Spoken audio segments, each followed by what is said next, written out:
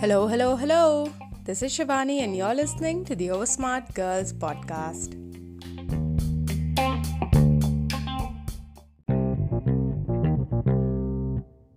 As you may have already gathered from the intro, this episode has temporarily been renamed the Oversmart Girl podcast. And the reason for that is that this is a slightly different episode. I'm not sure what it's called yet, because one of the cons of being oversmart is that you overthink a lot of things, and I fear I may have overthought the name of this episode. So for now, I'm calling it the Oversmart Interlude. And what it is essentially is that this is a shorter episode where I thought I would just read out some of the messages that we've received, some of the fabulous ideas and thoughts that some of our listeners have shared with us via email. Thank you so much for your emails, by the way. It is overwhelming to me that people are actively engaging with something that Manvi and I really just started as a conversation. But we're very happy that the circle of conversation has increased, and we welcome all of you, our fellow Oversmart Club members. So the first email that I thought I would read is from Lika. Please do correct me if I've absolutely butchered your name. And they write, Hi Manvi and Shivani, I'm just writing to say that I love listening to your podcast every week. I'm currently living and working from home, and listening to you helps me combat the madness that comes with living at home for too long, if you know what I mean. The other day I got into a political disagreement with a relative, and they told me that I've become oversmart. But instead of feeling angry or offended about it, it made me laugh because I thought about this podcast. Well, thank you, Leka. I'm so happy that being called Oversmart made you laugh, because that was largely the objective of naming this podcast the Oversmart Girls podcast. We wanted to reclaim the word because we noticed that the word oversmart is usually, by the way, for international listeners, oversmart is a very, very Indian English word. So bear with us. It's an adjective, and usually it's used by people who are older than you, and it's usually used as a substitute for any other argument or meaningful counterclaim that they could make whilst you're in the middle of a discussion. So usually it's a very defensive adjective. It's a great way to shut down a conversation with someone that you don't want to talk to. And largely that happens because you don't want to admit that you are wrong, or you do not want to admit that the other person said something that is factually correct and therefore has undermined your argument. So I don't know, as a side thought, I don't know if I have a theory that the word oversmart was something that I largely associate with older people. These are the sort of adjectives that come around when you live in a society where you are by default supposed to highly respect the elderly, and any challenge of their authority is seen as a grave mortal sin, right? So I think oversmart is a great word that has come out of this, where you're not allowed to be oversmart. You're not allowed to challenge or question or call out a person if they are older than you are, because their age by default makes them right. And even if they're not correct, you're supposed to pretend like they are and move on as the default gesture of respect.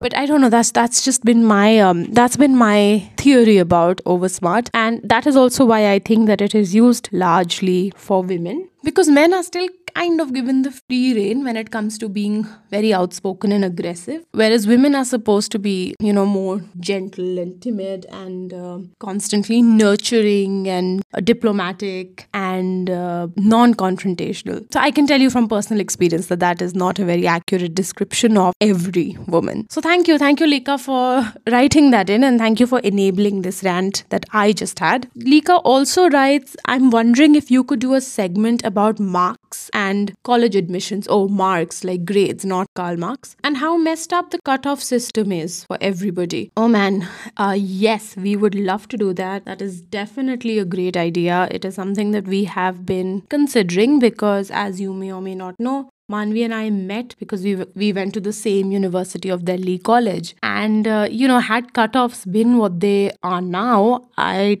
don't know. I can't speak for her because she still hasn't told me what her grades were like in school. But I do know that had cutoffs been 100% for me back in the day, I don't think I would have gotten into the university at all. And if that hadn't happened, I would never have met Manvi. And, this podcast might never have happened. So that's an insanely personal topic. And I think, yes, that is a great idea. We should talk about it and we will talk about it. Well, thanks so much, Lika. Thanks for sending that in. Thank you for listening. And thank you for being such an integral part of this podcast. And welcome to the Oversmart Members Only Club.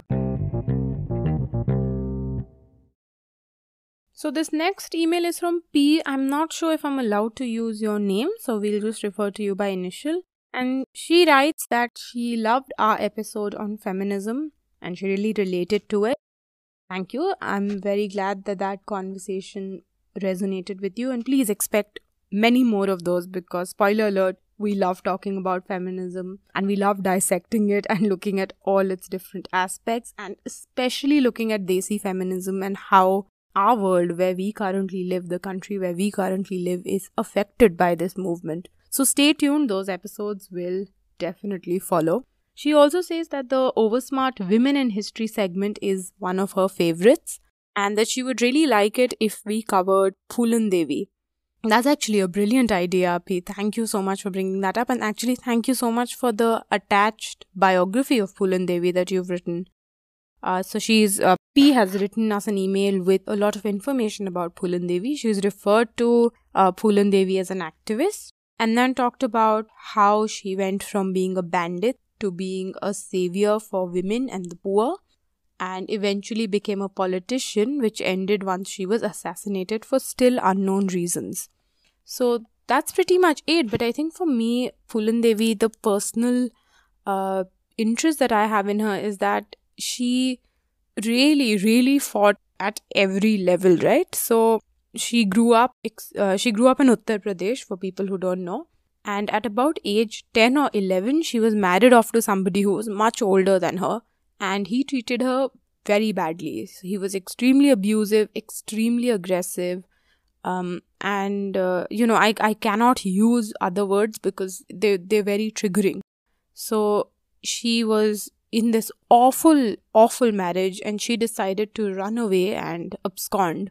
And she managed to do it. And she managed to do it despite people telling her that, she was now expired and damaged goods because she'd been married off and no other man would want her. And her life effectively and her identity effectively were over and crumbling to the floor now because she'd been rejected by a man. Which, by the way, had not happened. It had happened the other way around. But Phulan continued to live in that village in spite of all of these jabs. And one way or the other, it's kind of murky how it happened, but she joined a group of dacoits who used to operate in the region. So dacoits, or dakus as they're called in Hindi, they're a group of bandits, really. A very organized group, and they operated mainly in the border between Uttar Pradesh and Madhya Pradesh, the two states in India. They're separated by something called the Chambal Ghati or the Chambal Ravines. And this is where the Dakus used to operate from, robbing trains, robbing the villages in the area.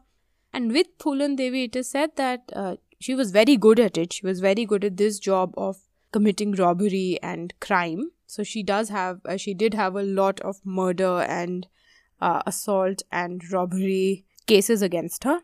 But what is interesting about her is that she also was a woman of extreme power in a field that was completely male dominated and divided around caste lines, and she was not somebody who was from a Savarna caste group, but she still stood her own. She still held her front, and it's not like she had a great life. Even after she was a dacoit, she was often kidnapped, often assaulted, often humiliated, but she kept going until she and her group surrendered to the government of India. And again, here it was Phulan Devi calling the shots. So she insisted that her men be treated fairly, that they be given a sentence that was no longer than, I think, 8 years.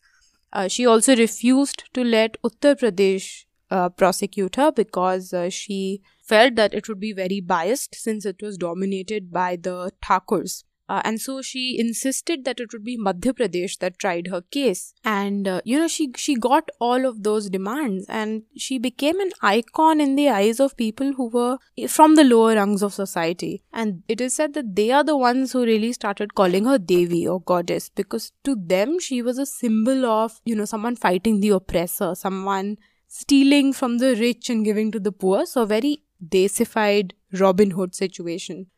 And Phulan Devi eventually got into politics. She ran for parliament, and she was also elected.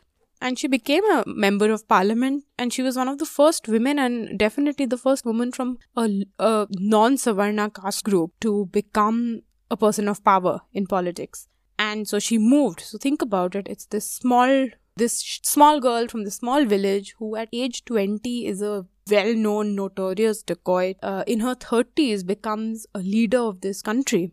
And that is where she was assassinated. She was assassinated in front of her fancy member of parliament bungalow in Delhi. And again, we don't know why that happened. There are theories that it was somebody seeking revenge for something that she had done to them in their group. Yeah, so Phulan Devi is extremely interesting, because when you think about it, as our privilege level grows, so the more privileged you are, logically the fewer obstacles you have in society. And it's extremely difficult to fight one obstacle that's in your way, that's affecting you. But when you think about Phulan Devi, she was in the middle of multiple obstacles, right? So the patriarchy, the fact that she was a woman, the fact that she was poor, the fact that she was exploited as a child and didn't really have any people looking out for her, the fact that she had to contend with and look out for herself and be independent at a very young age, the fact that then she joined something that was very dangerous and had, the challenges of becoming a part of a group like that, and the fact that life was never stable for her. It was constantly changing and constantly a life of threat and hardship. And yet she endured. And I think that that's an incredible story. So maybe I should do a little more research, because these are just things that I am saying from the top of my head. But, maybe I should do a little more research and look into it, and perhaps we can take it from there. So thank you very much, B. Thank you for writing in. And with that, I'd like to wrap up this episode. Remember, you can always send me your stories, your thoughts, your ideas, even memes on tosgpodcast@gmail.com. And if you're not particularly fond of email, please find us on Instagram at the Oversmart Girls Podcast. We'll see you again next week. Thanks for listening. Bye.